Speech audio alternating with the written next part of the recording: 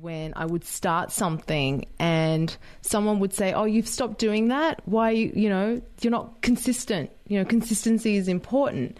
And so I've always carried this thought that, usually quitting something that you start, you should persevere. You should keep going. So I loved this chapter. This chapter resonated because it kind of presents an alternative idea and also challenges you to think maybe you should quit the things that you do love. Right. He actually talks about it in more of a positive sense, which is like an interesting spin because, thinking back to childhood and even now it's like, don't give up, like keep going, don't quit. And right. I can totally see how there is this stigma around quitting that is usually considered a negative thing, but he just flips it on its head and says, wait a second, quitting is great because it opens up space for new. Hey friends, it's Nicole and Kate, your girls from across the globe, Sydney, Australia, and Puerto Rico to be exact, and we're so excited to be sharing this time with you. I'm Kate. And I'm Nicole, and welcome back to another candid conversation with us. Each week, we bring you a new conversation about a topic that we can relate to. We share our own experiences and thoughts in the hopes that you'll realize that 1, you're not alone, and 2, that open and honest convos can lead to awesome discoveries, shifts in perspectives, and energy to move ahead with confidence.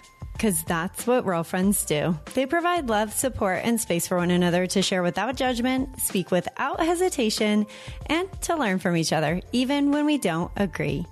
And with that, let's dive in. Hi, Nicole. Hello, Kate. How are you? I'm doing great. So good to be chatting with you.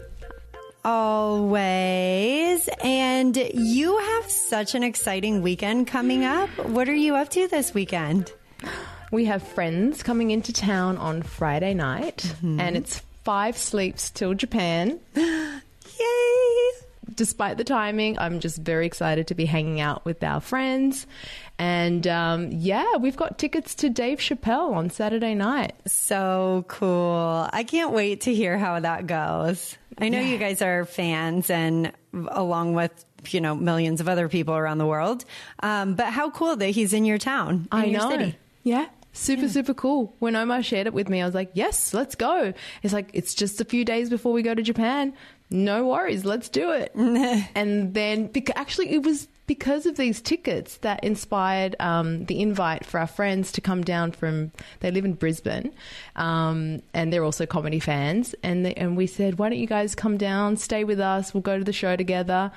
And I was like, I don't think I've ever done this before, like a massive trip that's upcoming, to have people stay over and to have a really packed schedule a few days before. Normally I like to clear the calendar. I don't know. What do you think? Is this a bit of a bad move? What I found? No, because I found that it actually holds you accountable to being super prepared and on top of things. Otherwise, if you're I have the whole weekend, it's open, then you kind of start pushing stuff. But this way you're going to be so prepared. That's right.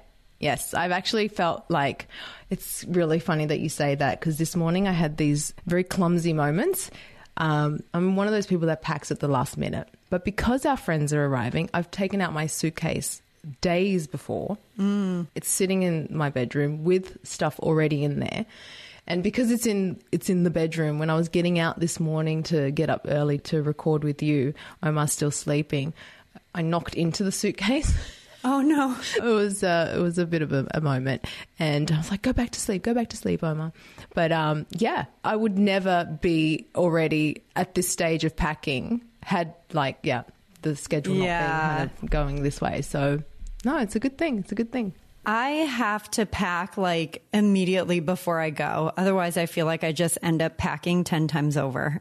Oh, okay. Yeah. But that's great that you're getting an early jump on it. You're going to be all set for your friends to be there and the Chappelle show, and awesome. I'm excited for you, and I'm excited for us. We get to see you in such a short time. I know. This is coming up really, really soon. But I also wanted to talk about the fact that you've just come back from a big trip. I did come back, yes, from a weekend in Orlando. So it was a nice and quick trip, easy because no stops, just a direct flight. And I went for PodFest, which I think we've mentioned a couple times on the podcast here, which is an annual podcasting conference. And I got to hang out with so many great friends, many friends that we've had on the podcast, actually, like Allison Melody and Katie Kremitzos. And I got to see a lot of friends from the podcasting space, a lot of QT, some great conversations. And by the end of it, I'm not going to lie, I was so spent. I'm like, well, we've talked about this as well. I'm somewhat of an introvert. And there were so many times where I had to just be like, I'm going to my room. Yeah. I'm turning off all the lights. I'm sitting by myself. Yeah. Just kind of a recharge, but it was a great weekend. Well, yeah, it was quick, but you had so much packed in there and so much like contact time with people, and there's that conference buzz and catching up with people you hadn't seen. So it's an intense time. Yeah. I remember when you texted like, I'm going back to my room now after dinner. It's like, good. Just, preserve your energy. You need it. And it's tough too, though, because when you're with all your friends that you haven't seen for a while and everyone's kind of like in this party mode, there's so much peer pressure too. Like, no, you have to go out tonight. And I'm like, I don't. Oh, how was your talk though? Oh, the talk went well. Unfortunately, when I was doing my solo talk on the main stage was set up right next to the expo hall. So, there was like a lot of buzz and background noise and kind of not super conducive from a presenter standpoint. And I can imagine not from an audience standpoint either. But I felt really great about my talk and I got really excellent feedback for it. I left time for Q&As and there were tons of Q&A. Lots of great questions that I was able to answer. So it was good. Oh, I'm sure. Oh, so good. Yeah, thanks. Well, today's topic doesn't really have anything to do with what we've just chatted about, but that's all right. We'll make a sharp left. Today's topic is all about things that we've let go of. So we recently published an episode on things that we've changed our mind about, which I love chatting about that topic. And it brought up this topic actually that we've mentioned several times here on the podcast, and that's letting go of things, which is not easy, right? Sometimes it is easy, but sometimes it's not so easy. And we let go of things throughout our lives for a ton of reasons. Maybe it's a time issue. Maybe we no longer have passion for it.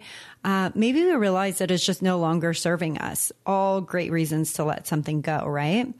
So Nicole and I thought that we would share a few things that we've let go of recently to help encourage anyone who might be tuning in, who has something that they're ready to let go of, but isn't really sure how, or maybe just hasn't gotten around to it yet.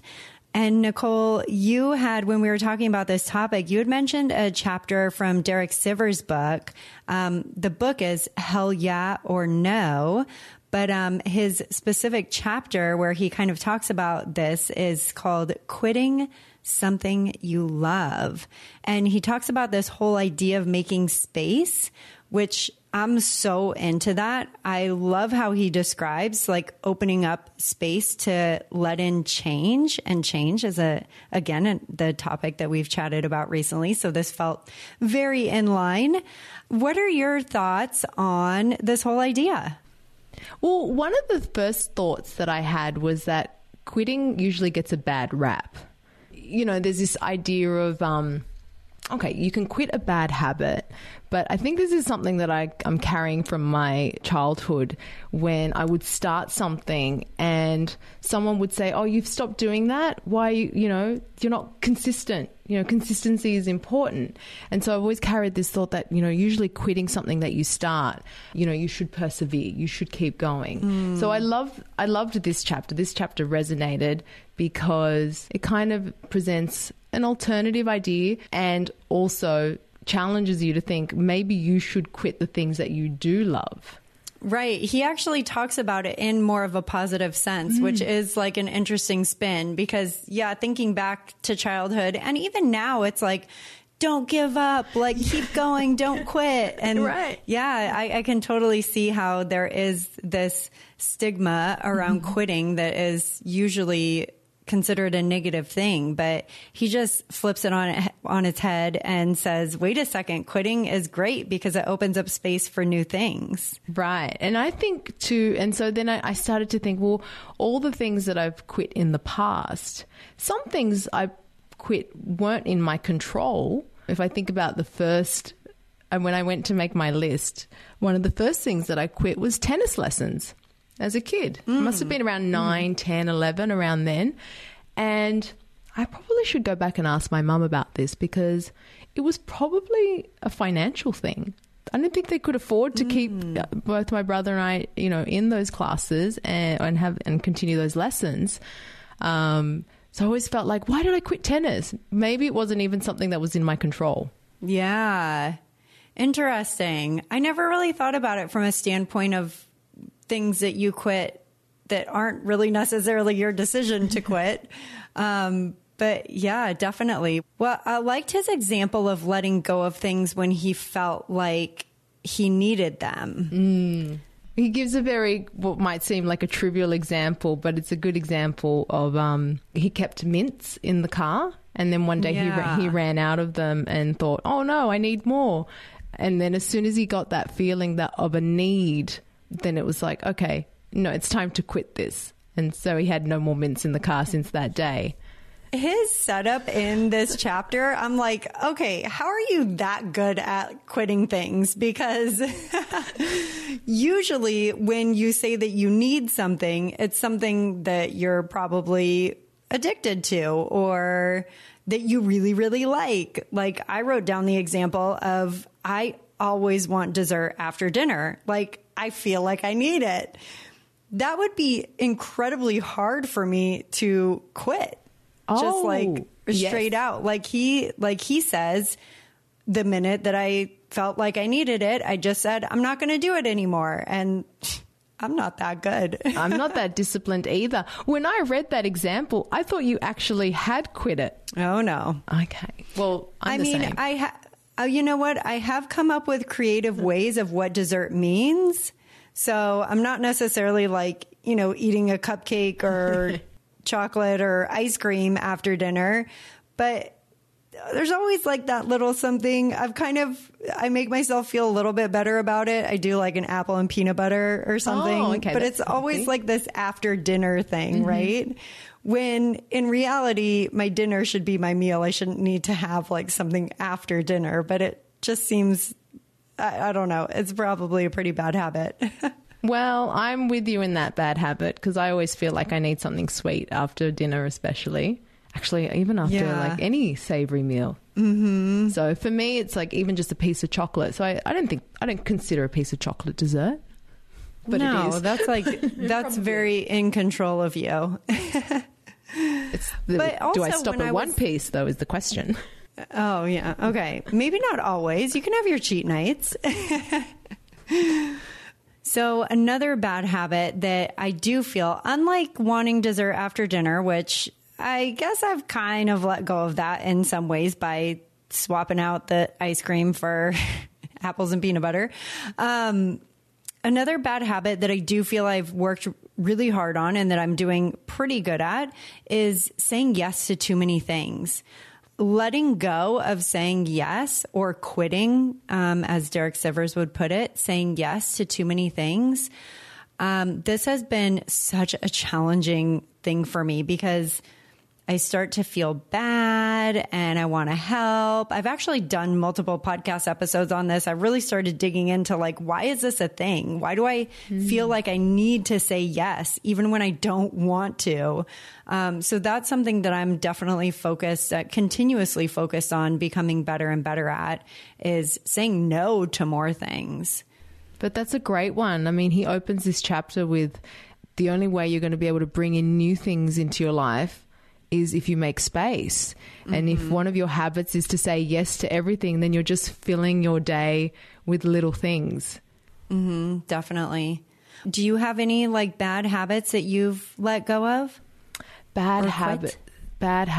Well, I don't know if this is a bad habit, but I always really loved my pasta, and I don't really love cooking that much, and I always think pasta's a really easy thing and dish to whip up. So we decided that we would just have it once a week. Mm-hmm. That's a good one. And that kind of forces us to be a little bit more creative with other meals and have a bit more variety, you know, making sure we have fish one night, meat, chicken, and it kind of spreads out. Because if it's just like, oh yeah, let's have pasta, this is the quickest thing to whip up, then yeah, we'll be, you know, be made of pasta before we know it. I love pasta. I know. Well, who doesn't, right? I'd be like, really, really. So that was a hard one, but yeah, gave that up, which is good. Yeah, I found myself when I was making my list of things, I almost started categorizing them, and maybe this is just like my geeky way of over organizing. But I started like listing out categories of like things that are bad habits, things that I feel like I'm supposed to do. Mm-hmm. And then I started thinking about like, you know, in the health and wellness space, like workouts that I've quit. Maybe this is a great breakdown. I like how you've categorized them. He talks about addiction, like things that you feel like you need or addicted to. And I'm just looking at your workouts category. Yeah. Those, I mean, I feel like I definitely am addicted to working out. I think that it's a good thing in a lot of ways. Mm-hmm. But of course you can overdo it, right? And I think that one thing that I probably overdid it with is Insanity by Shaun T. Those high intensity interval training workouts. Like I literally used to do them every single day. When I met you, I remember you describing these workouts and I was like, wow, Kate's amazing. A little insane. Maybe a little insane. A little insane. No. But man, I think it's a perfect example though of something that I loved. Derek Sivers talks about quitting something that you love. Yeah. I loved those workouts. They made me feel great. I felt like I was in incredible shape. But the closer I got to 40, the more I started feeling these workouts. Like there were times when I was doing it and like my knee would hurt really bad. And I'd be like, I should probably take a couple days off. Like when I'm doing this certain thing, I can really feel it in my knees or, you know, stuff like that. Right. And the more I got into working with a virtual trainer and kind of like understanding body composition better and muscle mass and all of these things, I realized that, you know, that probably wasn't good for me to be doing that every single day. So I loved it. But I felt like it was time to sunset it, and I successfully let go of it. And I brought in other great workouts to replace that, that make me feel great and that I feel are probably more balanced. But you have a few workout things on your list too. I felt like when I was reflecting on my workouts, I realized that I probably do get a little bit bored after I get into something for a while because I was thinking about my Orange Theory obsession.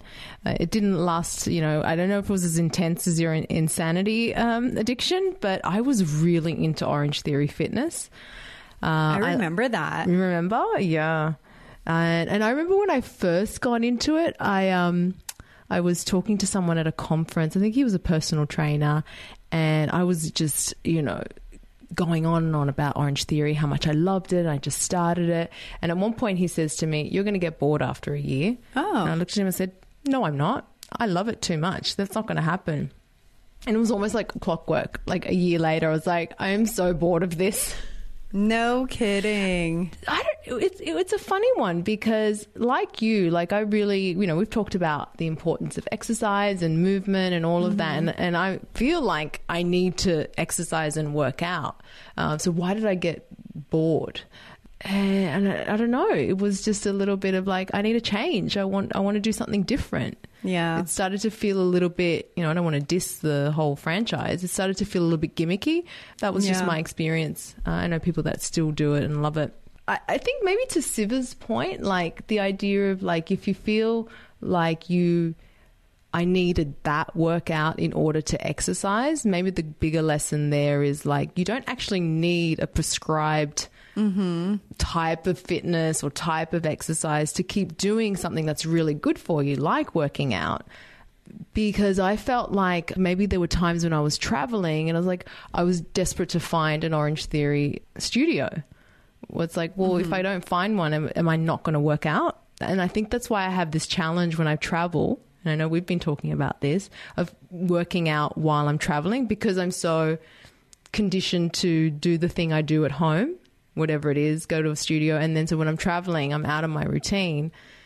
So I think there's something to this whole idea of like feeling like if you need a particular thing in order to achieve whatever the result, maybe you should question that. Yeah, that is an interesting thought. Well, I love how you've broken up these categories. So you've got one category of quitting things that we think we're supposed to do. That's a great one. And you've got here caring what other people think. So you think we're supposed to care what other people think? But, yeah. No, I feel like in a lot of situations, you do things that you think you're supposed to do because you are worried about what other people will think. Does that make sense? Yes. Okay. Yeah. I got you now. Mm-hmm. Yeah, I don't think that we should care what other people think. And that's why, but it seems to come up so often. And we kind of touched on this in our social media episodes, I think, talking about like how we present ourselves or what we might put out there because of wanting people to like us, or if we're comparing ourselves to other people. And I just feel like in so many scenarios, sometimes I get like so wrapped up, and when I unravel it, it really is me doing something because I feel like I'm supposed to do it. And I find that oftentimes when that's the case, it is usually because I'm thinking like, oh, well, what's somebody going to think if I don't? And I think that's a dangerous game to play. I definitely want to let go of that.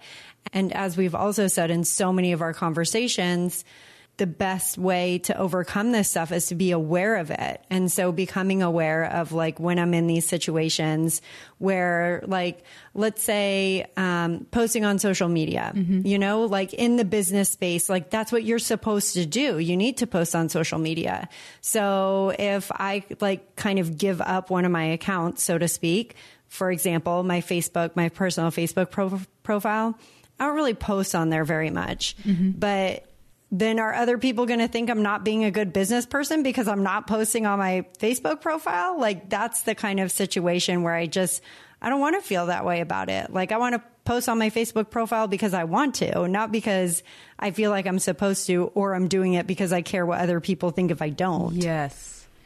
Yeah. And this is why this is a really good thought experiment, because again, coming down to the thing of, oh, I need to do that thing because this is what's expected. Do we really need to? Right. Like I think it's good to just stop and question all these things that we're doing because we feel like we need to, we're obliged to, or what are people going to think if we don't, so that we can make space for other great things. Because this is a topic that's been coming up a lot, where people, you know, mention they're doing a social media detox, a diet, taking a hiatus, all of that. And in every maybe it's confirmation bias, but every single person who's done that has just reported a positive experience. Right. Because they've given themselves time to let something else in. Yeah. Something else that's positive or, you know, lights them up, that they're passionate about. Like, and that's another thing that kind of struck me, and the way that Sivers opens up his chapter on this topic. He says, to bring something new into your life, you need somewhere to put it. And I think that we're so accustomed to just like filling our life and our days with things and to-dos. And if we're not busy, that means we're not being productive. So we always have to be doing something. And when you let yourself have space, you can bring in really incredible things that you would never be able to think up or dream up or make happen without that space. But I mean, I think that's why it can be so difficult to let things go, because of that like need to always be doing and creating and working on something and being busy and or supposed to. If I think back again, not to, keep going on about the flamenco example, but that for me was my hobby. I guess it falls into your category of things we're supposed to do. We're supposed to have a hobby. And when I felt like my schedule is so packed, I'm not able to, dedicate the time I need to do, to feel good about and show up to class and progress and all of that because of my schedule with work and everything else going on. It was really hard to let go of because I thought, well, I have to have a hobby, don't I? But who says I do? Right. Yeah. And I think that there are so many things that could be considered hobbies that maybe aren't like traditional hobbies. Like, I don't know. I consider my workouts one of my hobbies. It's something that I love to do, and it's outside of like my professional career or, what I might do with, well, I would go walking with girlfriends too, but this traditional idea of like hobbies, I think there's so many other things that can fit into these quote unquote categories that we have. Going back to, again, what you quoted from Sivers, having that space gives you the opportunity to explore other alternatives. So if you don't even if like temporarily you quit your hobby that you feel you're supposed to do, to me, a hobby is also something that's a creative expression, right? It's your point about like an alternative way of viewing it, something that's creative. And by having that space, when I gave dance up, I was able to, I don't know what the timeline is, but we started our podcast. Yeah. Not too long after. And to me, this is a creative expression. And I was able to create that space for it. Getting up early to do these recording sessions is something that I love. It'd be a lot harder if I'm at the studio till 9:30, 10 o'clock the night before doing a class. Oh, yeah. That's an excellent example for sure. And that also like reminds me on the topic of investing our time in certain things.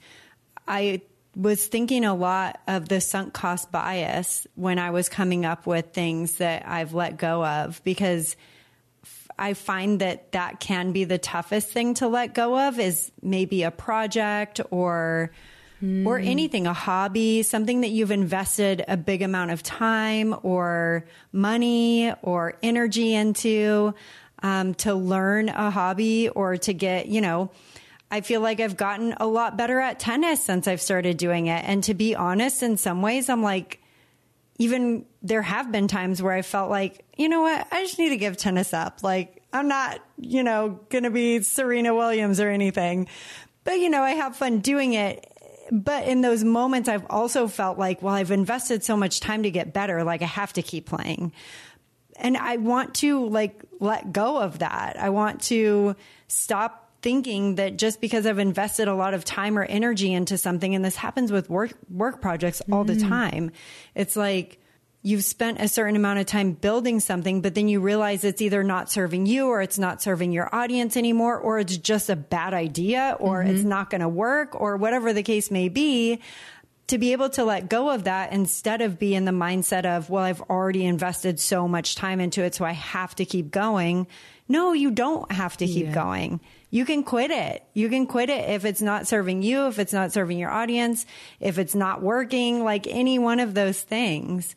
And I think that when you do that, it's so much more empowering. Yes. And it's actually an awesome feeling. Exactly. And that's why I love this conversation. I love this chapter, because my knee-jerk reaction to quitting is that stigmatized version of quitting is bad. And I think maybe that leads you to hang on to things that no longer serve, the sunk cost bias, all of that, because of the stigma of quitting.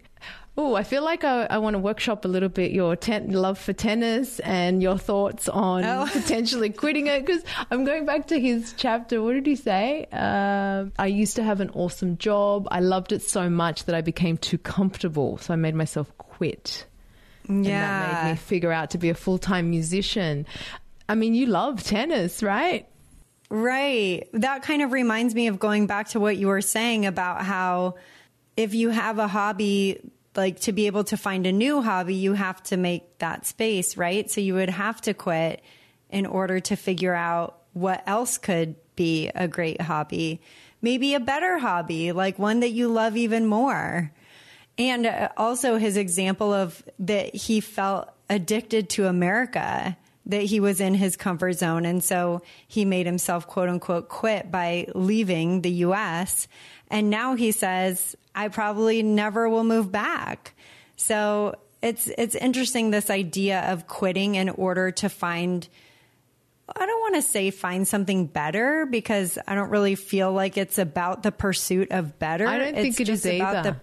I agree. I don't think it's about better.